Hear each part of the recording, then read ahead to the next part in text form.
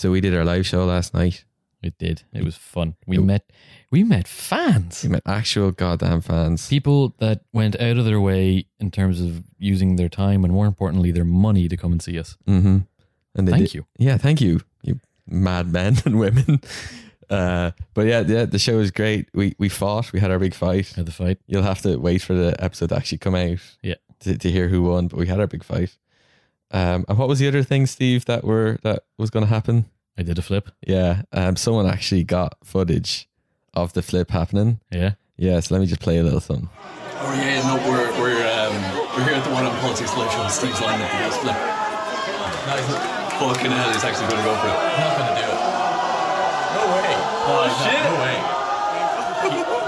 But he's actually going to. Oh, he did a fucking double one. Oh, he did 2 flips. He did 2 fucking flips. Holy shit. So yeah, you did 2 flips. I did 2 flips. That was. Yeah. I didn't know you had it in you. Oh, you know, it's like John Belushi, rotund but still very flippable. Yeah, that's it. Like you had 2 pints in your hands, and that didn't spill a stop. drop. It's centrifugal force. That's what it is. Were you impressed the way I actually drank one of the pints before I landed on the ground? Yeah, they were both full when you started. You were just one big motion blur. But then when you landed, one of them was completely empty, and you were just wiping your mouth. Guinness mustache. Yeah, it was amazing. Well, you really stole the show with that flip. So, well done for that.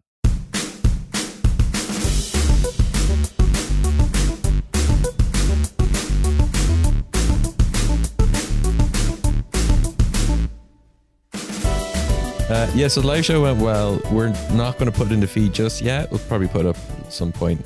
Yeah, later on. We'll keep it in the can for a while. Yeah, just because we already put up a live show pretty recently and don't want to spam you guys with it. But it was good. It was fun, and you will see it at some point soon. See it. Well, there is a video component to it. That's true. There's a little short film. We started with a short film, which I'll put up on YouTube or something so people can. Yeah, you'll see that soon. Yeah, you'll see that soon. We had the wonderful Mark Little. What a champ! Little by name, not little by stature. Just an amazing, intelligent dude. Just too intelligent for us, but yeah, hell of a good show. I feel a little bit croaky. I'm starting to fade now. Oh, I'm gone. Yeah, we recorded one podcast just to have in the can for the midterm elections, and I was fine. I was full of pep when we started, but now I'm starting to fade and just get croaky and tired. I'm just gonna lie down here. So look, let's do the news. Let's do the news. So we're recording this on Saturday morning, afternoon, whatever fucking time it is. And we'll just let you know that by the time you hear it, the news is going to be old, especially in this instance, because it looks like Brett Kavanaugh is going to be approved by the Senate in a vote. So yesterday, the Judiciary Committee approved him to go for approval. And now it pre-approval. Approval. And now it looks like they're going to fully prove him. Prove him. It looks like only 1 or 2 Republicans are going to vote against him. It looks like that the senator from Alaska is going to vote against him, whose name I didn't write down and can't find in this news article. So let's make one up. Fionnuala Jumblebee. Lots of votes. Fionnuala, lots of votes. I prefer Jumblebee. Fionnuala Jumblebee, the proud senator from the great state of Alaska. Fionnuala Jumblebee. So Fionnuala Jumblebee, she voted against his approval, and she is likely to continue her voting against him again, and she will probably be the only Republican, maybe with Jeff Flake as well, voting against him, but he's on his way out, so it doesn't really matter. Right. And Fionnuala Fumblebee is also... Jumblebee is also pretty known as being like a maverick and likes voting against the Republicans when she wants to anyway. So, right. Yeah. Okay. He's going to go. He's going to be approved. And does he immediately take effect? Immediately, yeah. Okay. And he's just in time for the new Supreme Court sitting, which is about to start soon. Big decisions. It is nuts because this process has been so fucked up. It has severely damaged American politics. He was doing news interviews. He wrote an opinion piece for the Wall Street Journal, and it was entirely 100% dirty politics in a thing that is meant to be non-political. Yeah. It just goes to show you how broken American politics is this last 2 weeks. Yeah. And also the fact that he's an absolute scumbag. Yeah, it's a fucking shitty cherry on top. Yeah. So it's not good. It looks like they've got a solid majority of 5 for the Conservatives on the Supreme Court now. Essentially forever. Okay. Sorry, we're recording in Steve's front room and there's someone outside who just sounds like has a stick and a bin and is just hitting one off the other. Yeah, so that's one news. Richie, you do the other news. I'll do another news. So last time I did a news story, it was on Brexit and Theresa May reacting to the suggestions from EU leadership about how they could handle Brexit and basically how none of them were acceptable for the Conservative Party. It turns out that the chance of UK and EU actually agreeing on a Brexit deal has apparently grown in the last few days. Yeah. According to Jean-Claude Juncker. They're saying that they're a little bit more optimistic now. They're saying that they're due to meet in like 11 days as of today, that they won't actually have any details then, but that they're heading in a more positive direction. They haven't said any specifics from what I can see, but I have a question for you. Like, is this just reactionary to what May has come out and said? Like, she came out with such vitriol against the last. You're nodding furiously. It's an audio medium, so. But a lot of winks now as well. Oh my God, Steve, put your pants back on. Yes. So this is purely reactionary. Purely reactionary. Just Essentially, to try and get control of the story. Ireland's Taoiseach, Deputy Prime Minister, said an amazing thing during the week. He says, if only the Brexit negotiators could just lock themselves in a room for 3 weeks and shut the fuck up. Right, yeah. Then they would get the job done. Yeah, instead of ping-ponging. This posturing in the media, it's basically just, they're playing politics with something that is obviously a political process, but still, it's nonsense. It doesn't mean anything. Yeah. That's the thing. There's like we're close to a deal, blah, blah, blah, but no. There's no concrete details. It literally said like the tangible issues like the Irish border stuff that like you could do with some actual clarity around for these kind of things to give context. No information on it. Like there's no actual actionable change that they're mentioning. So it's kind of sickening to read a news story like this. That's not news. That's masquerading as news. Yeah, that's been the entire Brexit process for this entire time. Yeah. Look, it'll only matter whenever they come out with a piece of paper that says it's time to sign it now. That's when we'll find out what the actual crunch time is. They'll be ready for the crunch. It'll be interesting when all this is over to hear like a really in-depth PR analysis on this whole process. I just read so much of it is just like on like the branding of it and the public relations end of it. Yeah, something like you heard about that book Fear by Bob Woodward, who the Watergate guy. You told me about that. Yeah. He released a book recently about the Trump administration where he got deep background sources to tell him all the shit that's been going on for the first year. And if you could have someone to do that kind of a book about the Brexit process in 2 years' time when it's all over, it would just be so fascinating to hear all the shit that's going on behind the scenes. Well, if we're still podcasting by that point, I'll read that book. Yeah, no, we definitely will. Unless you kill yourself trying to do a triple flip. Whoa. That's the only thing that can stop the juggernaut that is What I'm Politics podcast. Is your flip ambition. Let's finish with a story that's not politics related at all, but is fucking brilliant. Banksy sold a painting, a stencil of, the one with the girl with the blue in the heart. Yeah. He sold it for $1 million. $1 million? $1 million. A cool million. £1 million. More than who? It's not said who it was sold to. It was in a little frame, and then immediately after it was sold, the frame lit up. And then a shredder noise started, and then the picture went and got shredded into little pieces in front of everybody. And there's a photograph here of people just going, I'll add that to the show notes. That's amazing. And Banksy has up on his Instagram, going, gone, with the picture gone. Amazing. It is brilliant. Oh, I've got another story that's not really politics or even news based. That's kind of news. At the show last night, you ended with a little surprise for me, and I think it's relevant to what we're going to segue into now. It's true. What did you get me? I got you Michael T. Higgins. Michael T. Higgins. T. Cozy. It's fucking adorable. I'm going to put a picture. Actually, so we have an Instagram, and we're going to get better now posting an Instagram. So by the time this episode is up, Michael T. Higgins will be on our Instagram. So check us out at What On Politics to get a look at it. It's the most adorable thing It is I've so ever cute. seen. I've had him sitting in my kitchen for 2 weeks just looking at him like, Mwah. I put a picture of it up on my Instagram stories, saying like Michael D. Higgins, T. Cozy, Michael T. Higgins. And Marcus, a Swedish friend, message going, wow, what's a tea cozy? So apparently it's not like a well-known thing, at least not in Scandinavia, it seems. You would expect tea cozies to be more important in cold in colder regions. Yeah, you'd think that, but I guess the maybe technology hasn't made its way up there yet. Yeah, they didn't rape and pillage that when they came here.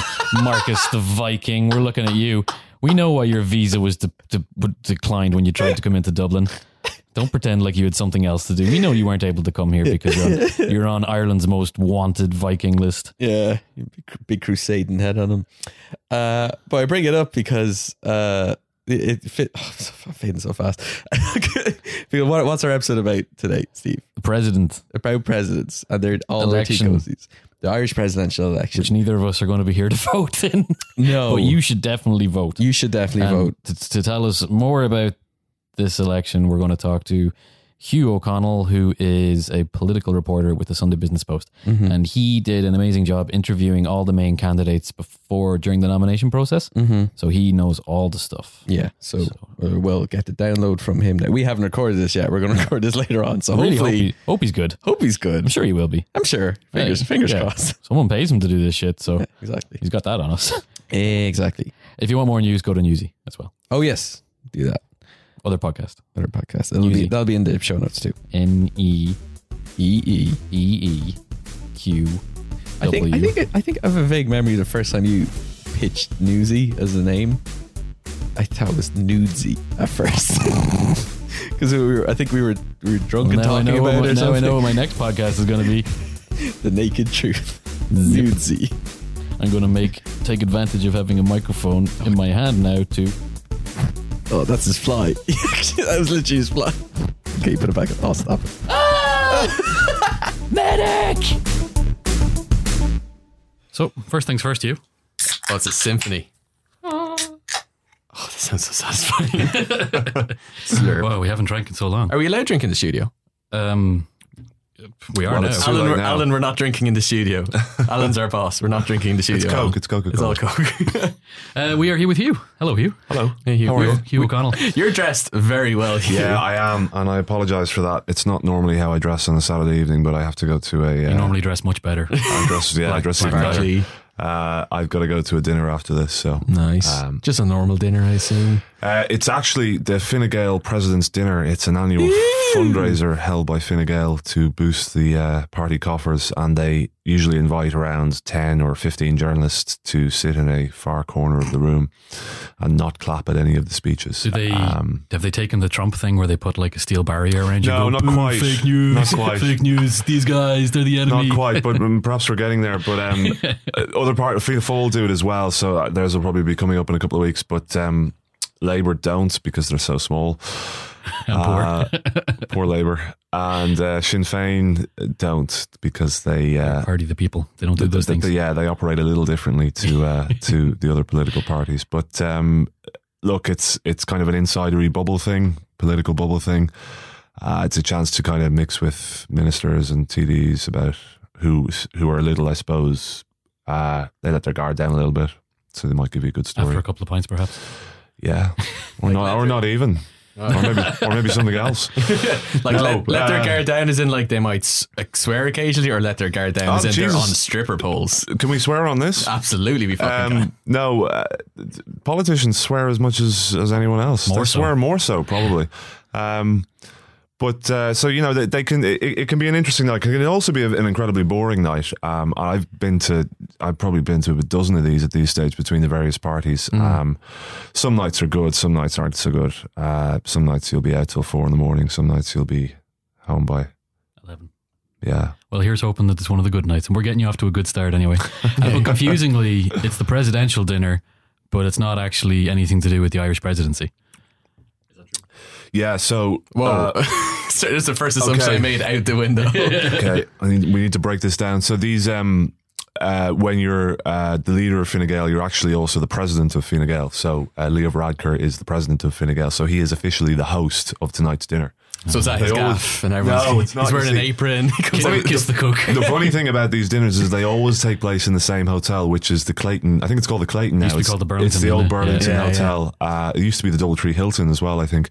Rough history. All these politicians keep on trashing it. And it without fail, it's there every year, either Fine Gael or Fianna Fáil. And if Labour have an event, they had something called the Rose Bowl or something a few years ago, or Rose Dinner, which was also held there. So it's all right, you know.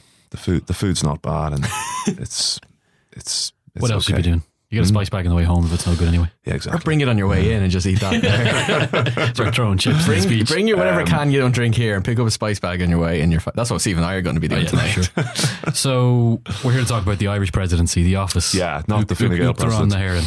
hÉireann. Uachtaráin na hÉireann, So yeah. for people that are not from Ireland, which is quite a lot of the people that Yeah. listen to our show, how is the Irish president different to Donald Trump? Well, Apart from And the office of the American president, not just that man in particular. well, in simple terms, I suppose it's they don't really have any executive power. They don't have power to bring in new laws, to roll out new policies and stuff like that, and affect change on the way in which the country is run. It's more sort of a ceremonial office, but it's also a check and balance on the government. The president has a number of kind of powers. One of the main powers is they sign every piece of legislation into law. So you get a piece of, let's say, for example, there's a law been passed through the Dáil this week, which is the Public Health Alcohol Bill, which is essentially about putting up the price of these cans we're drinking, probably. bastards. Putting cancer warnings on them, or health warnings anyway. I'm not sure about cancer warnings. And generally just reminding people that drink is a really bad idea. Fake news. Yeah. So that bill has passed through the Dáil, and it has to, I think, go back to the Seanad and the Senate. And so there's two houses of Parliament for listeners who aren't familiar. And then it'll go to the president and they'll sign it into law. But they have powers to, for example, refer it to the Supreme Court. So if Michael D is looking at this law, the alcohol bill, and he decides that he loves his 20 cents value cans of Tesco tinnies, he could, what can he do with about He's that at law? his desk. He's got the paperwork on his left and a bag of cans on the right, and his eyes are darting between the two. Well, he can call together something that's called the Council of State, which Sounds is so cool. basically But it's not. which sounds pretty cool, right? Yeah. But that's basically made up of former Taoiseach, former prime ministers. God, who else is on it? The president picks a few of them, judges. doesn't The he? president, like Supreme Court judge. No, not Supreme Court judges. Some sort of judges, anyway. And the president picks a few people, and they come together and they have a meeting, and they say, "Well, look, will we refer this to the Supreme Court or not?" And in certain instances, it can be referred to the Supreme Court for its deliberation on whether or not this law is in compliance with the Constitution. Right. So really the president, I suppose, is the protector of the Constitution.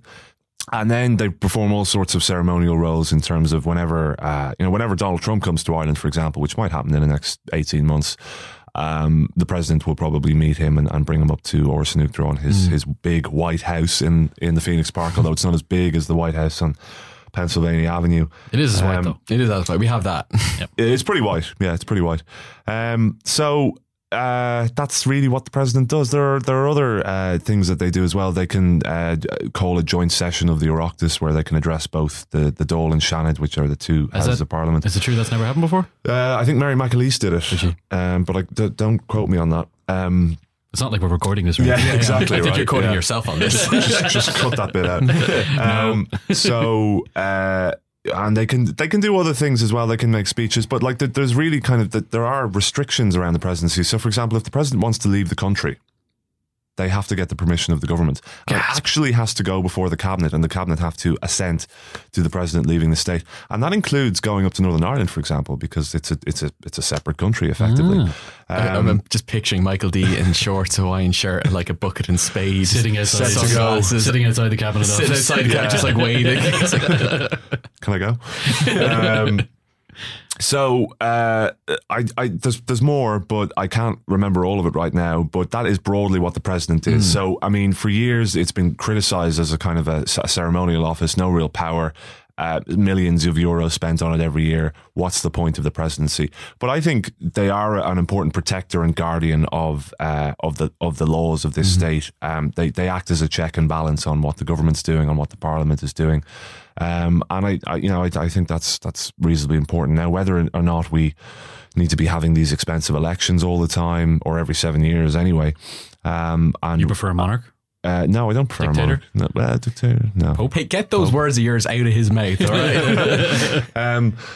But I'm looking at an expensive election, the kind of the rigmarole which we'll talk about that you have to go through to try and get a nomination to be president, and just the kind of the sometimes farcical nature of the campaigns, because you get candidates saying all sorts of things that they want to do, that they can't actually do anything about because they have no power to affect change in the homeless crisis, for example, or what's going on in the health service or something like that. Like I sat down with a candidate this week for an interview and they said, I asked, why are you running for president? And they said to me, I'm running for president because, you know, I think the dignity of the elderly people, or of our elderly people, is being destroyed by the government. I think that the homeless crisis is terrible, the health crisis is terrible, and people can't afford third level education in this country because of the cost of rent. They can't do anything about that as president. It's none of their business. So what they talk about is, I will highlight these issues if I am president, right? So I'll go and visit a homeless shelter. I will draw attention to this issue if I am president, and force the government to act, because I suppose people think that if the president is speaking on a matter, then it's of great importance. And one of the things that people will notice in this country is that we have a presidential election every 7 years. There is a campaign, they do lots of interviews, they do lots of debates, and then they don't do any interviews or debates for the next 7 years. They make speeches which kind of have to be run through the government a little bit, like they have to kind of sign off on them. They have to get permission to leave the country, and they kind of operate in a silo where we don't really hear that much, not that much happens, and then they come around maybe 7 years later and they're looking for re-election. Now, in fairness to the current president, Michael D. Higgins, he has been a little bit more active, and he's been a little bit more prepared to criticise government policy in some areas. You mean over the last 7 years? Yeah, like, so when he took office in 2011, the country was in shite, as we all know, and there was an awful lot of austerity being implemented, and he would have railed against what he saw as the flaws of capitalism, the flaws of rating agencies, and basically how the global financial system contributed to great pain and suffering. And that wasn't good, and that we needed to kind of decouple ourselves from our reliance on globalization to some extent, to the extent to which it had such a terrible impact on the country. And was there a tangible effect from those words? Like, you know, you can say you can highlight. Capitalism's over, haven't you heard? Capitalism's over, yeah. Michael D. He sorted it. Was there a tangible effect? No, not really. No. I mean, I think he annoyed a lot of people in government at the time. I remember that it was a speech to the EU, wasn't it? Yeah, I think you're right, to the European Parliament. He railed against the system which had, he didn't say this explicitly, but we all kind of knew he was railing against a system which, for example, forced Ireland to impose a huge austerity on its people and bail out its banks, pay all the bondholders. And we ultimately picked up the tab for that. And that's what he was kind of having a go at. And that, you know, you have to remember, Michael D. Higgins was a politician for 30 years. He was in the Labour Party. He was a very radical politician. Yep, socialist politician, essentially. Well, yeah, a little bit. When Ronald Reagan came to Ireland in 1984, Michael D. Higgins was at a protest outside the Parliament where he was speaking, and he was giving out yards, you know, and it was actually... someone burned an American flag at that protest. Now, he didn't participate in that at all, and he later condemned it, I think. But that's the kind of stuff he was up to. And I suppose it's unusual, really, that we had someone who was such an activist politician and a bit of a socialist, outspoken, left-wing, that he would then run for president and then kind of not say anything for 7 years. So he has tried to say things where he can, but he's very restricted by the office that he holds. He still respects the limitations of the Constitution. Yeah, he does. Yeah, he does. Yeah, I think he understands the Constitution better than most people. He understands it better than me, for example. Not better than me, though. I'll be the first. Not sure about you guys. I couldn't spell it. Constitutional scholars. I know it begins with a K, but after that. So before, we've went on a tangent. We talked about. We did. Yeah. We talked about a specific candidate. Let's get back to the point. Back to the point. So, how if tomorrow if Richie decides to run for president, how does he do it? It's not an any. We had a referendum back at the equal marriage one. Well, Richie, can't. You have to wait till you're 35. Yeah. That's right, yeah. How, you're not 35? No. I know I look quite old. I'm 28. I hazard a guess that none of us at this table are eligible to run for president. That's it. Yeah. But just say it's my 35th birthday tomorrow and I meet that criteria. What's my next step? Steve's my campaign manager, so I got that sorted. What do the two of us do together? How much money have you got? How much money do you? I'll check later. Don't worry about that. How much would you need for? Well, technically, you don't need any, I suppose. But I mean, if you want to mount an effective campaign, and you want to get your name out there, you want to get posters and leaflets and all this kind of crack. Is there a general good number to? Probably about 250,000 at least. Right. Easy peasy. Yeah, we'll get that. Fine Gael in 2011 spent 550,000 on Gay Mitchell, who got 6% of the vote or something. Is it true that it was under the quota? They didn't get that back. Yeah. Yeah, They blew €500,000 on a bad candidate. He was bad in a bad election. But so you want to be president? Yeah, I have the money. Just say I have that 250. Right. So you've got to make it on this episode alone. So you've got to get a nomination, and there's two ways of getting a nomination. The first is to get the signatures of 20 members of the Oireachtas. So that's 20 TDs and senators. So you can get 19 senators and 1 TD. It doesn't matter what the shake-up is. So and can a senator and a TD sign for multiple nominees? They can only have one signature. Okay. Yeah. So you can do that. And if you're a member of a political party, obviously, if you can get the support of the political party that has more than 20 TDs and senators, then you can get a nomination. Yeah. The other route, which is kind of more mad and interesting, definitely the one I'm going to be into, is the support of 4 local authorities. So 4 city or county councils. There are 31, I think, in Ireland. 31-ish. Yeah.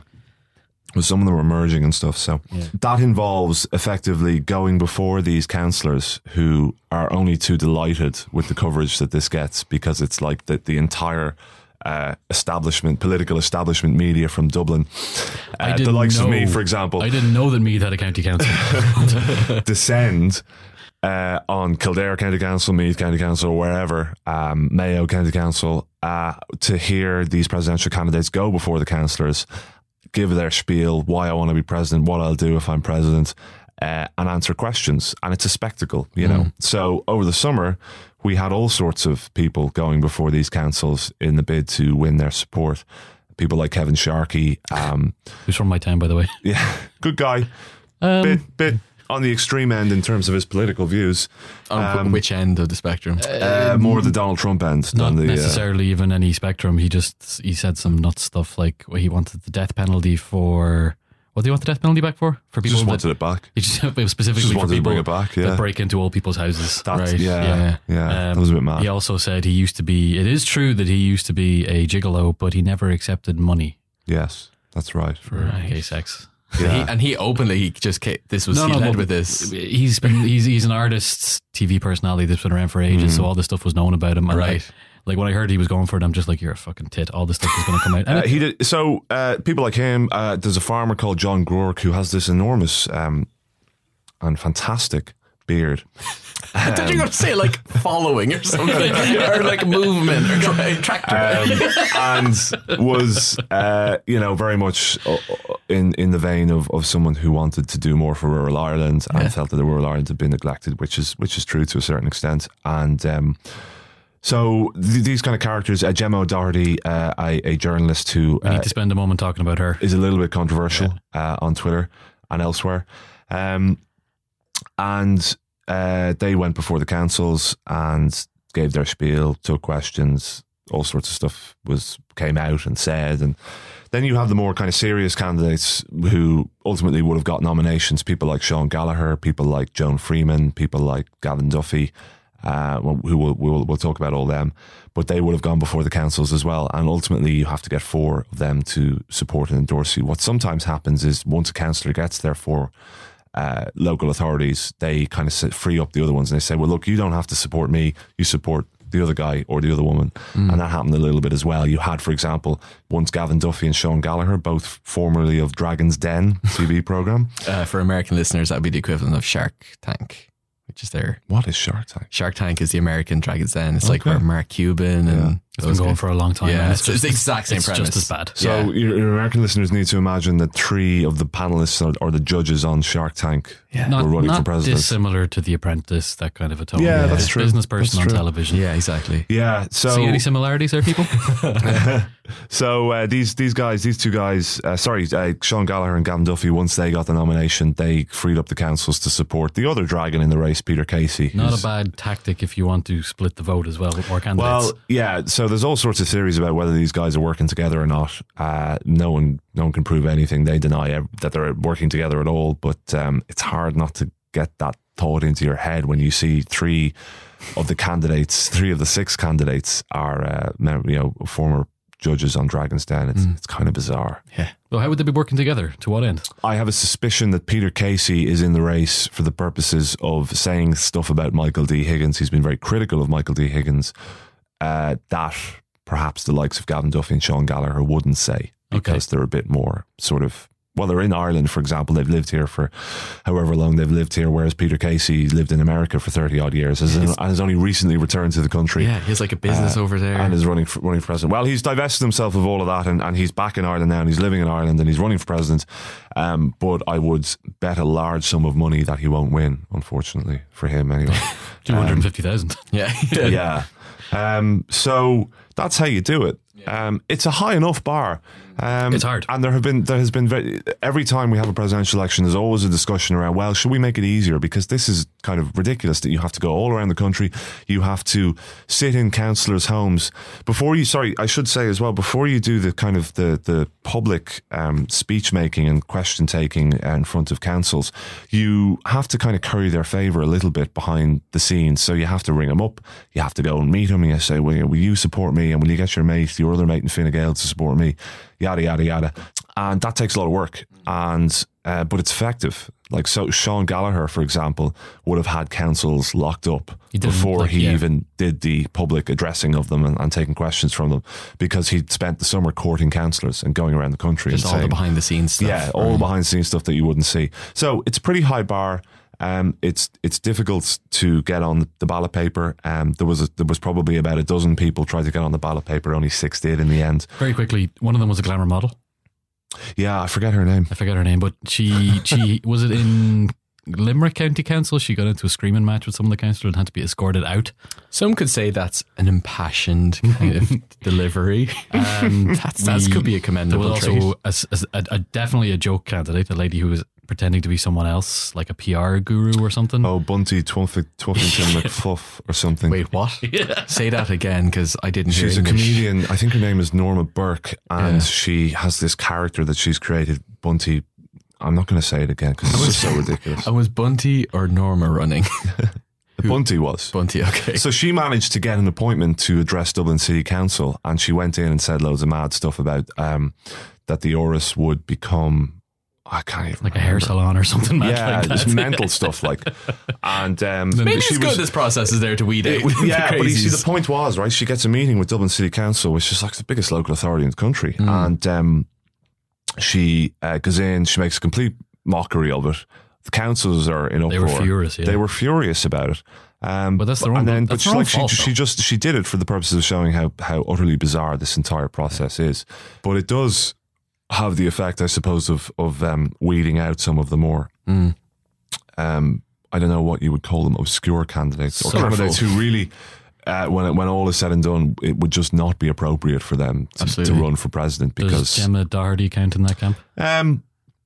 I think that Gemma Doherty expressed some views that were frankly outrageous. So for example, she suggested that Veronica Guerin, a journalist who was murdered in 1996, had been and who the murderer of her had gone to prison, and other people had gone to prison who were linked to her murder.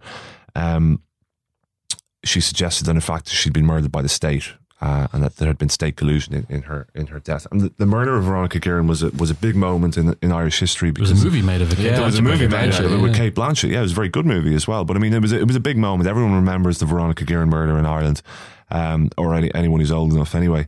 And for her to suggest that was bizarre and kind of outrageous. And Veronica Guerin's brother, for example, Jimmy Guerin, who is a county councillor in Fingal, was outraged by this, justifiably so, and made a very good speech, I thought, at the council, where Gemma didn't turn up to seek their nomination. I'm not sure why. I think she had a diary clash or something like that. And he gave a very good speech, kind of pointing out why this was totally untrue, and that this was really hurtful to him and to Veronica's family. And she's also made some other kind of claims around the HPV vaccine, and it's whether it's effective or not, even though all scientific studies done so far show it is effective and it is saving lives. That you know, and she had a big bee in her bonnet about the Irish media generally. You know, I did an interview with her. She was very unhappy with that. She complained to my editor about it. She threatened legal action before the interview was even published. We haven't. There hasn't been any legal action subsequent to that thus far, anyway. So yeah, I don't know. Is there anything more to be said about Gemma O'Doherty? No. She didn't get a nomination. She got the support, I think, of one county council, Laois. Scared the crap out of me when that happened. She didn't get enough support. She got, I think, 11 members of the Oireachtas to sign a nomination papers, but she was 9 short. So she was. So let's just say I'm not one of the crazy candidates, and I managed to make it through. I secured those 4 nominations, or those 4 signatures, or the 20 from the TDs and senators. What happens then? You're on the ballot paper. On the ballot. Oh, amazing. Steve, I got chills. I got chills. You're running for president. Amazing. You start the circuit. Yeah, we start campaigning. You start campaigning, and really, it's it's whatever you want it to be, right? So you can go around the country. You can go to shopping centres. Get a big bus. You can do as many media interviews as possible. You can get a big bus with your face on it.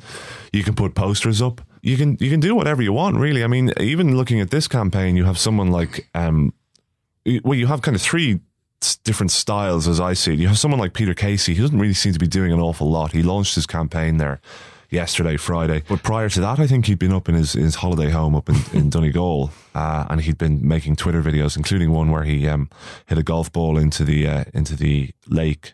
Oh yeah, I remember that. And he dug it out of the lake or something. He claimed he dug it out of the lake, but that doesn't seem tenable to me. But he'd been criticised for obviously throwing a non-compostable object into a lake. That's not very presidential. Yeah. So and then there's people like Sean Gallagher, who's got a bus with his face on it, who's going around the country, and he's meeting people and he's shaking hands, kissing babies, kissing hands. And then there's Michael D. Higgins, the current president, who's kind of mixing his engagements as president, because he's still president, with campaigning, and there's kind of a blurring of the lines there at certain points where I think it becomes kind of difficult for him to separate out his office from being a campaigner, but he tries to do it.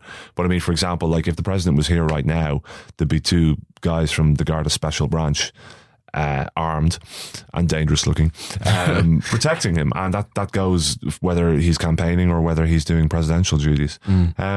So it's really what you want to do, like, I mean, you can do as little or as much as possible in an attempt to win votes, and the campaign itself is, I mean, this year it's pretty short in terms of there was the process of getting nominations, but now the election, as we sit here this weekend, is 3 weeks away. Yeah, it's October 26th. October 26th. Yeah. And there'll be debates. There'll be a couple of television debates. There'll be a couple of radio debates. I think there'll be 6 debates altogether. Yeah, that's quite possibly. And there's a bit of a row about, Michael D. Higgins saying that some of his diary commitments as president clash with these debates, so he's he can't already do skipped them. One. So he pulls out of one, and then Sean Gallagher says, well, I'm not going to debate anyone unless everyone's there. So he pulls out as well. So we've already had a radio debate, for example, where we only had 4 of the 6 candidates. So who do we have running this time? So we have the incumbent, Michael D. Higgins. Which it's worth saying that this is only the 2nd time we've ever had an incumbent running. running. So Eamon De Valera ran for re-election in 1966, but it wasn't really an election in the sense that Fine Gael put up a candidate, Tom O'Higgins, I think was his name. And he was young and he was dynamic and he was very good and he toured the country and he went out campaigning, whereas Eamon De Valera did nothing, effectively. He used the 50th anniversary anniversary of the Easter Rising, kind of the seminal moment in Irish history, the 50th anniversary to that of that and the associated events with that, to kind of make speeches and be very presidential, and but he didn't really mount a campaign as such, and he nearly lost. He only won by 10,000 votes. But at that stage, I think he was very old. He was very ill. I think he was kind of blind. But he lasted 7 years. He did.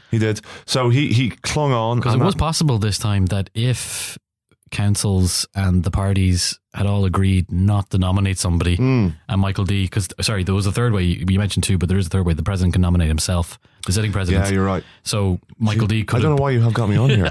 You clearly know much more about this than I do. Yeah, but I don't get paid to talk about it. Just drink the beer and be happy. Michael D essentially could have been re-elected without a contest, and there was worry about that back at the start of the summer, that the parties were going to, like, rather than go through the hassle of having an election, we're just going to let Michael D stay, not have to bring in the moving van. And in fact, like, there is only actually I think I counted the other day, it's like 5 of the 7 major political parties in this country are backing Michael D. Higgins for re-election. Even the Greens. Even the Greens. So he has a huge level of support. And then Sinn Féin is running a candidate, Leah Ní Riada, former RTE producer who only joined Sinn Féin in 2011 as their Irish language officer. She's a fluent Irish speaker, and she's an MEP for the Ireland South constituency, which is a huge constituency covering 10 counties. And she's very much seen as the kind of new breed of Sinn Féin who's not contaminated by IRA associations, etc. You can see that in her campaign material. There's no mention of Sinn Féin that we could see like on initial posters. No, you're right. Yeah, Even that's the another branding. thing, right? So Yeah. there's only two candidates putting up posters: her and the president, who we just mentioned. And there's no mention of Sinn Féin. And I think that's an effort, somewhat, to say. I mean, Sinn Féin will kind of say, well, look, this is an office that's above politics, so why should we be campaigning as a Because, for political example, party? Michael D was Labour Party. Yeah. But now there's no But he men- resigned the moment he was elected, and she has said she'll resign the moment she's elected, if she's elected.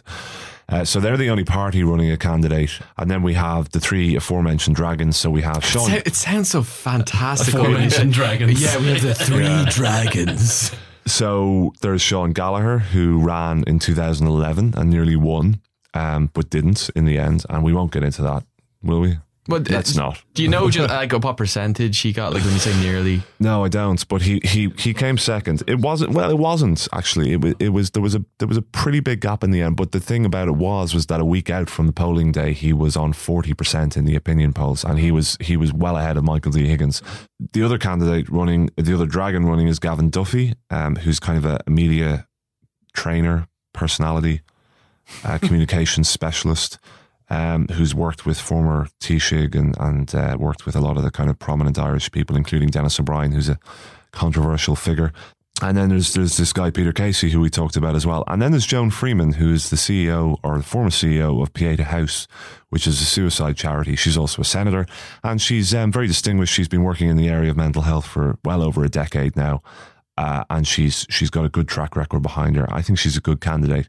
The kind of controversy around her centres on a loan that she took from her former boyfriend, Des Walsh, who is either the current or the former managing director of Herbalife, which listeners in America will probably be familiar with, which has faced allegations of being a pyramid scheme and had to pay, I think, a $200 million settlement with the Federal Trade Commission. Although they did not find that it's a pyramid scheme, but it looks a little bit like a pyramid It's a scheme. trapezoid scheme. Yeah. Is that it? That's it. So they're the six candidates. All the polls show that Michael D. Higgins is going to get re-elected. There's a poll in my own paper, the Sunday Business Post, a few weeks ago, which put him on 67%. Oh. And the next nearest challenger was Gallagher on 15%, I think. Jesus. Whoa. But that's a couple of weeks ago. We have a campaign ahead of us. Campaigns matter. Campaigns can change things. They can change the way people feel about candidates. I actually think that most people voting in the presidential election won't actually think about it that much until a week or 10 days out. I think people broadly, and I could be misreading this completely, but people are broadly happy with Michael D. Higgins, right? They think he's done a decent job. Seems to be the consensus. We personally love him. We are big Are fans. you guys going to vote for him? Neither of us are going to be in the country to vote. I live in London. Steve's going to be UK I'm side. going to be on a vacation in the UK that I booked before there was supposed, like they were talking about it being no election. So I was like, oh, I don't have to be around then. So then, I messed up. may my birthday's around then. I may come back. Yeah, you should come back and vote for at least one of us. Yeah. We did a live show on the Electric Picnic a couple of weeks ago. Richie actually sourced a signed autograph of the president and gave it to me as a gift. Right. I got in contact with Ars Neutron and got put in contact with someone from their communications department, and he obliged like an absolute legend. he mistook me. He thought I was doing it for a stag do, And he was still going to give it to and he you. was still going to seem like he was still going to do it, but told him Yeah, for that like show. he's popular. And I think that's born out of the kind of the stuff we were talking about earlier about how he kind of railed against austerity when he was a TD, a politician. He was on the right side of a lot of the social issues that have kind of come to the fore in recent years: same-sex marriage, abortion, obviously. And although he hasn't been able to speak about those issues while he's been the president, I think people see him in that mold. And I think there are moments when he has been a little bit outspoken that people have kind of said, that Michael D, good guy, doing a good job. And I think generally people just don't care that much about the presidency. He's doing an all right job. Yeah, He's doing an all right If job. it's not broke, don't If it's try not to broke, fix it. don't fix it. I mean, there is a discussion to be had around like 7 years is an awful long time. I mean, what were you guys doing 7 years ago? Christ. You know? I was working on the David Norris campaign, actually. No way. yeah, I did some work on that. That was your fault. Yeah. How come he didn't win? I had one really bad day. I was hungover, and You know, it's 7 years is a long time, and you know, there's also questions about his age. He's 77. If he was to serve a full second term, he's 84. Now he argues that he's never been fitter. He does yoga. He's in the prime of his life, and he's in great shape. But you know, there's a big difference, as I see. It's just genetically, or biologically, or whatever you want to say, is a big difference between going from 70 to 77 and 77 to 84. yes, Things stop working. yeah. And he also did tell people that he wouldn't run again. That's the other thing, right? So When did he say this? He made a the last firm campaign. commitment in 2011 that if he was elected, he would not serve a second term, and he changed his mind. He enjoys it. He likes it. He feels and he says that he has more to do, and he wants to do more. And I don't know whether voters are annoyed about that or not. Like, I was talking to a guy I know whose wife is in a book club, and he's a lot older than me, and his wife's probably a lot older than me as well. But she's in a book club, and all the ladies in the book club are really fucked off that Michael D broke his promise, so they're not going to vote for him. Really? Yeah. There you go. That's a good little niche focus group. Yeah, exactly. Right. That doesn't mean anything, obviously, Yeah. but in the grand scheme of things. But I think it just shows that some people are going to be a little bit pissed off with Michael D. That think- he's An awful lot of Michael That D he's support broken his comes promise. from IPA swilling hipsters like us that may not even go out and vote. Yeah. Whereas the angry... Well, that's the problem, isn't it? Sorry, I couldn't hear you over the slurping in my IPA. Whereas those book reading ladies, they do vote, and they may be more inclined for a dragon. Well, exactly, an right? aforementioned Yeah. dragon. I think that the turnout's going to be pretty low, actually, because who cares, right? I mean, you guys aren't going, or you guys aren't voting. I might. I feel bad now. I think I'll come back. We had the election in 2011, but it was a different moment, it was a different time. The country was in shit. People were really annoyed with austerity. People really wanted hope, and Gallagher's message at that time, Sean Gallagher's message at that time, spoke to them because he talked about jobs.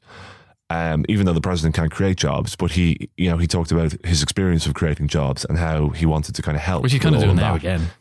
Yeah, a little bit. Not so much, No. because unemployment is There's nobody to fill the jobs. It's a fraction of what it was 7 years ago. So what is his selling point? Because like essentially it's a two horse race. It is basically going to be between him and Michael D. If even it's a race. Okay, yeah, but sure. I don't know. Let's entertain the idea that perhaps it could. Of course, it's a race, and look, anything can happen. What's his There could be spiel? some major controversy, and maybe Gallagher will steal a lead, or maybe one of the other candidates will steal a lead. Is that what it would take? It would take something as big Michael as a D major would have to fall controversy. down on camera. I think something big would have to happen in the next few weeks for there to be a change to the expectation that Michael D. Higgins will be re-elected. They tried to get him on expenses and it didn't really go anywhere. Yeah, so he's run up a bit of an expenses bill in the last few years. There's a discretionary €317,000 fund which is unaudited, which has been paid to his office every year for the last 7 Apparently, years. people only discovered last week, Yeah, but it's always so been we there. only figured out it existed last week. It's been around for years. It's been around even before Michael D's time, and he's argued that it's been spent on state occasions, taxis for staff home, kind of garden parties, summer fetes, all this kind of stuff. Basically, the Irish is petty cash. Yeah. Just Michael D has miscellaneous. made a big thing on bringing people into the Oris, so he's invited a lot of different groups into the Oris, like survivors of the Magdalen Laundries, all this kind of stuff. He's doing this kind of great kind of social stuff. Have to mention the dog. I see a lot of photographs The on dogs. Instagram. 2 dogs. With it. One died. Oh shit! Really? Yeah, it's Stop the podcast. I can't go on. Which one? one of the two Bernice. I don't know what his name. I can't remember their names, but one of them is gone. Road and Shadow or something. Yeah, that's the second one. Shadow. Yeah, he's gone. Oh, no. And they didn't make a big deal of it either. They kept it low key. Yeah, but Gallagher is what's his spiel? Do you know? I don't know. I sat with him for an hour and a half a few weeks ago. Not even a few weeks Your ago. job is covering this 2 weeks ago. specifically, and you can't answer. And That's pretty indicative. I just wasn't sure. He says, Michael D's done a good job, but it's about the next 7 years, and he wants to reach out to unionists in Northern Ireland. He wants there to be, he thinks there's going to be a border poll pretty soon. If that even happened, the Irish president probably couldn't get involved in that. No. Yeah. No. Well, for example, Mary McAleese during the peace process would have reached out to Protestants and to unionists, and that was kind of seen as very important at a time when they were trying to get the Good Friday Agreement over the line.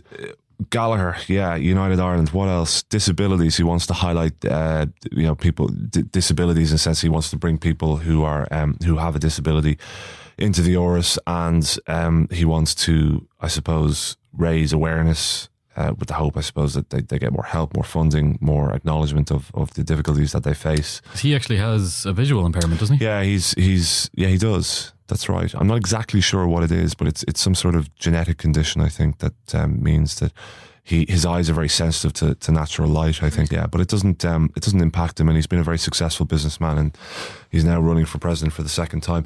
But I'm not trying to be flippant here, but I mean, it is a case of there's so little that you can do as president that you really have to narrow down what your policies are, and it's just not really clear what to me anyway, having sat with him, what he wants to do as president. If after 90 minutes you're still vague on the details. I was still a little bit vague about it. Yeah, then that's pretty indicative. To be quite honest. And this is another feature of the presidential election where when we talked about this earlier, where candidates just constantly harp on about issues of which they can have no impact on. Issues of the day that they want to catch attention Gavin for. Duffy this week launches his campaign and says that, robots. Robots. You can't tax robots. He wants to fight robots. I mean, it's about time someone said this. He got my letters. But he started. He was making this point about how we need to get used, or we need to prepare ourselves for the challenges that we are going to face. You talk about automation. Automation. That automation is going to bring where jobs that currently are done by people will not be done by people in 5 or 10 years. Which is a fair point, but it's absolutely nothing to do with the nothing presidency. to do with the office of the president. But his big thing was, Brexit's coming, and I am familiar with the issues. I know about trade, I know about tariffs, I know about all these issues. I've been to Northern Ireland. I can be almost a special rapporteur on Brexit for the government, that the government can deploy me into the Brexit talks if needs be. But they can't do that. Well, technically, I suppose they could, but it's nonsense, and they won't. And they have a minister for Brexit, probably. Yeah, well, exactly. But they also have the Minister for Foreign Affairs, the Taoiseach. They have the Taoiseach. They like their jobs. Yes, and I don't really see what use Gavin Duffy would be in that process. But he'll argue differently. And then you have the Sinn Féin candidate, Leonie Rita, talking about a United Ireland, which you'd expect her to as the Sinn Féin candidate. And Joan Freeman wanting to highlight issues around mental health. And she thinks that you can't really get anything done as a legislator. She's a senator at the moment, that it takes too long and it's too piecemeal, and that as president she can draw attention to issues. So she's on that kind of vein. She, to me, seems to have a better understanding of the restrictions of the office and of the role of the office than some of the other candidates.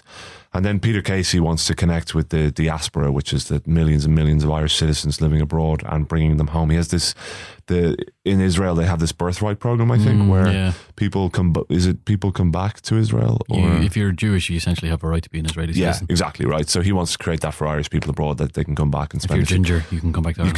You can spend a few weeks in the Gaeltacht. Just if you're of Irish heritage. Yeah. Right.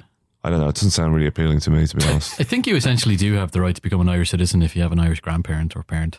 So it's already there. But if someone is like, I made. But I think it's the idea that he would actually there would be this program whereby you're could talking come about back. that. Yeah, no, Israel they have they pay you to go out and work on a kibbutz, kibbutz for a couple of weeks. Yeah, and they'll fly you from anywhere in the world to do it. Oh, yeah. So look into your heritage there. Free holiday to Israel if you're Jewish. So that's what they're selling, and you're not buying it. Well, no, I mean, I suppose I'm being a bit negative about it all, really, aren't I? But I think maybe I just think it can be a bit farcical, because they end up just talking about stuff that they can have no real impact on, and that's where you have a situation where the campaign turns into a bit of a dogfight, and it gets a bit dirty and a bit nasty, because eventually they start throwing insults at each other. And you're seeing a little bit of that at the moment, in terms of Peter Casey saying, well, what the hell has Michael D. Higgins been doing for 7 years? All he did was meet the Queen. Or words to that effect. And you also have a situation where the media, and I'll fully admit our complicity in this, but I think the media recognise that the role of president is so restricted, and that there's so little that the president can do, that it's not really about what they want to do as president, but it's about the personality and the character of that person, because ultimately they are Ireland's representative at a national level and at a global level. They're the guys who are going to meet the Queen. They're the guy who's going to host the US president when they come over, or the president of any other country, or the head of government of any other country. So they play an important symbolic role, and you don't want someone who's going to make a show of us. You're essentially the representative of Ireland. You're the exactly closest thing to a physical embodiment of Ireland. So you don't want some guy or woman who's off the wall or is going to embarrass us internationally. Yeah, Richie. Hey, or what were is you gonna thinking? have- I quit. Or is going to have some sort of business interests that are unseemly, or they sacked people that shouldn't have been sacked, or they discriminated against black workers, or whatever, or they took a bribe from someone. I'm not making any of these These allegations. are very specific. I'm not suggesting that these are, but I'm not suggesting that these are related to any other to any of the current candidates in the race.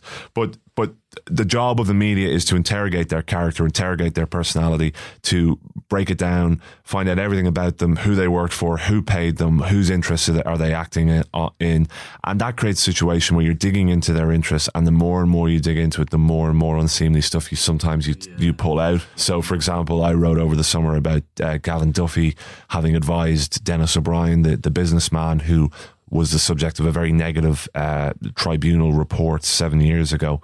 And Duffy had never disclosed the fact that he'd advised O'Brien about this.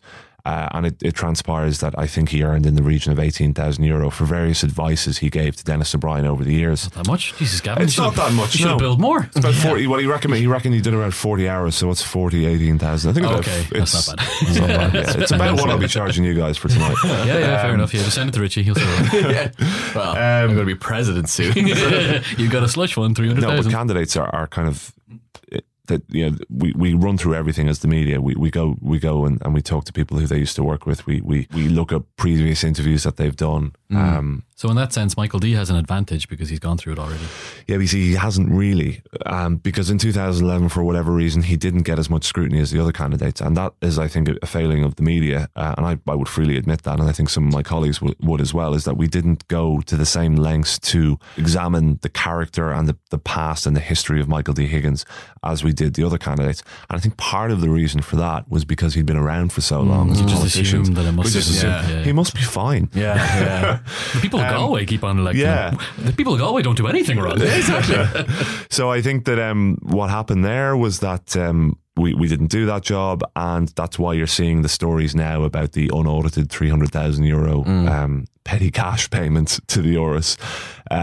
That goes there every year. And Do you personally think that's a big deal? I mean, and the thing about the Swiss hotel room as well, and do you think people should be making hay out of these kind of expenses? So the Swiss hotel room, we should tell our listeners, is about this €3,000 a night hotel in Geneva that the president is supposed to have stayed in. He's argued that it was the Department of Foreign Affairs that sorted this gig. He didn't ask to stay there. But he didn't say no. He didn't say, well, would you? No. The Toblerones, man. Oh, the Toblerones. Do I think that's a big deal? I think it's important that we should know how our money is spent in all areas of public policy, and I think it's important, but I don't think we should Yeah. I don't over-egg it. take it as it is. I mean, you see, no one, as far as I'm aware, no one at any point has proven, for example, that this money was misappropriated or right, used in a bad way. But the question is, there's been no scrutiny over it. The president's exempt from FOI law, freedom of information laws, which means we can't access documents. There was a situation where some of the spending wasn't being audited for 3 years, or there wasn't an internal audit unit in one of the government departments. There could be a little bit more scrutiny of this money, but at no stage has there been any suggestion that money has been misappropriated here, or that he's using the money to enrich himself or to enrich people who he's close to. So I don't think it's an issue. I don't think that... I do think it's an issue. I think there needs to be more transparency around the money, but I don't think that we should over-egg it too much. But I do think he needs to come under a bit more scrutiny about his record over the last 7 years. I don't think anyone has really looked into his associations with pretty dodgy left-wing Latin American... Venezuela, Nicaragua, which is Central America, into his association with them. So, for example, Daniel Ortega, right? He's the president of Nicaragua. Used to be a goodie, bit of a baddie now. Has cracked down on protests in his country. I think that they're imprisoning doctors who help protesters who are being injured. That's how bad it is in Nicaragua at the moment. he was in Michael D. Higgins' house in 1989 when Ortega came to Galway. There's similarities there between him and Jeremy Corbyn in that sense, isn't there? Yeah, hanging out with dodgy lefty dictator people who turned out to be dictators. Who were grand in the beginning, but slowly, as the longer they were in power, the more that the kind of democratic freedoms enjoyed by the likes of us were eroded. And that hasn't really been scrutinised. You know, how close were you to him? When was the last time you spoke to him? Now, I gather the last time you spoke to him was in 1991. So, okay, and then fair most enough. importantly, will you condemn what they do now? Will you condemn what they do now? So, one of the controversies that Michael D. Higgins has had in the last 7 years was that when Fidel Castro died last year, he put out a statement saying Fidel Castro was, and I'm paraphrasing, but like a giant among men, a great guy, did enormous things for Cuba at a time when it needed it and when it was being oppressed. He liberated the Cuban people. But there were extraordinary human rights abuses under the Castro regime in Cuba. And he made no reference to them in that statement. And that went down really badly. People were really annoyed about that, including people in government.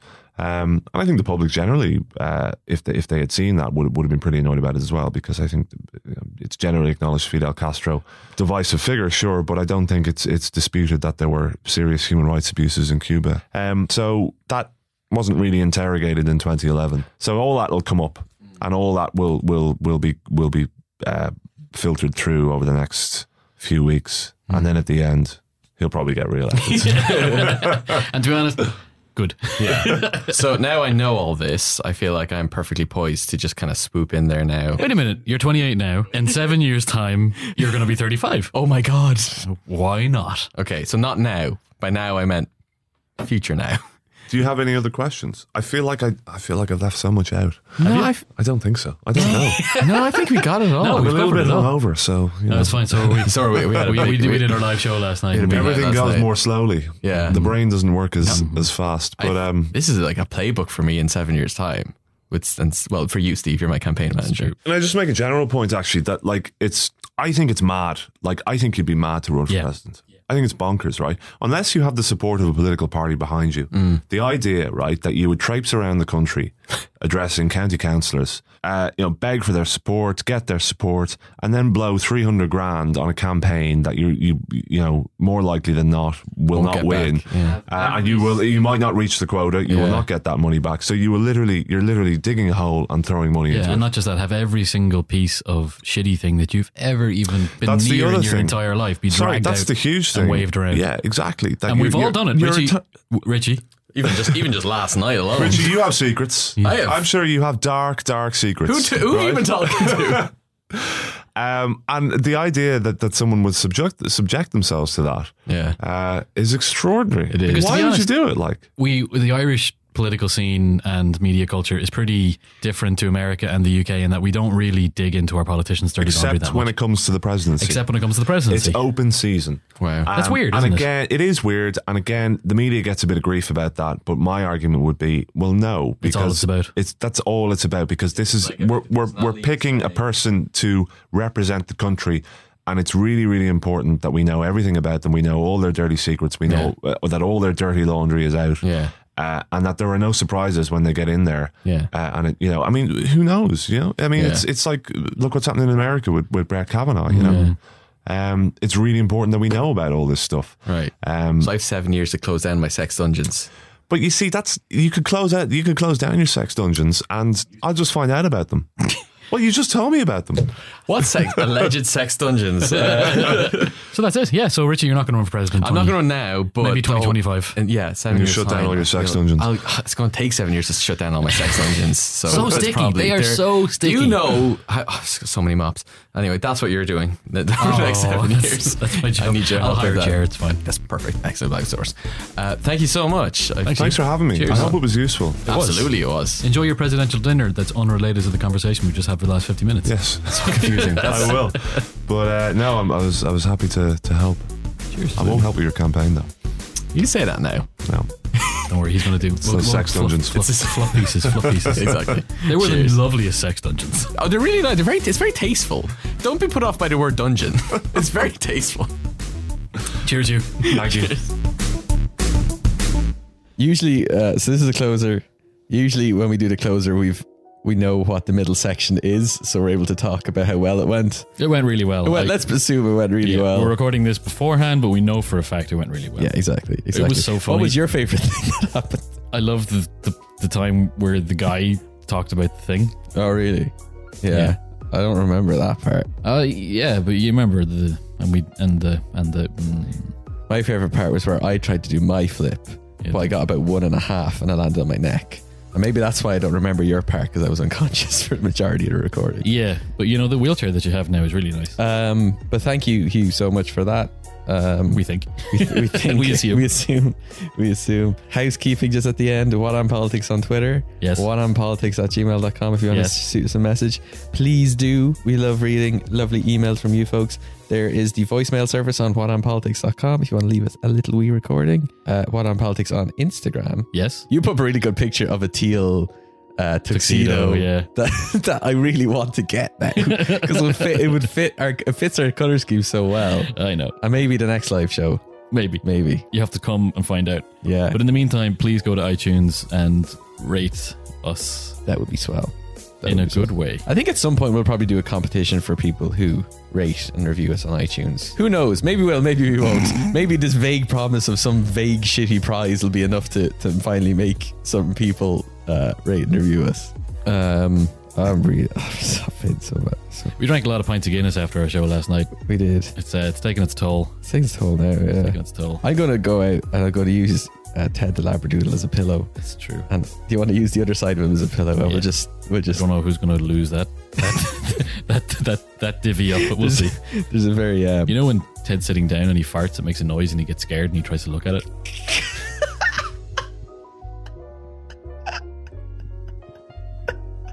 Fact. And also when you're spooning with Ted on the couch and he's lying on you and you fart, he'll get up and he'll look at you like totally offended and then get off the couch and sit somewhere else. Oh, he's the best dog on the planet. He really is. Ted Fart News. I'm good. Okay, that's it. Done.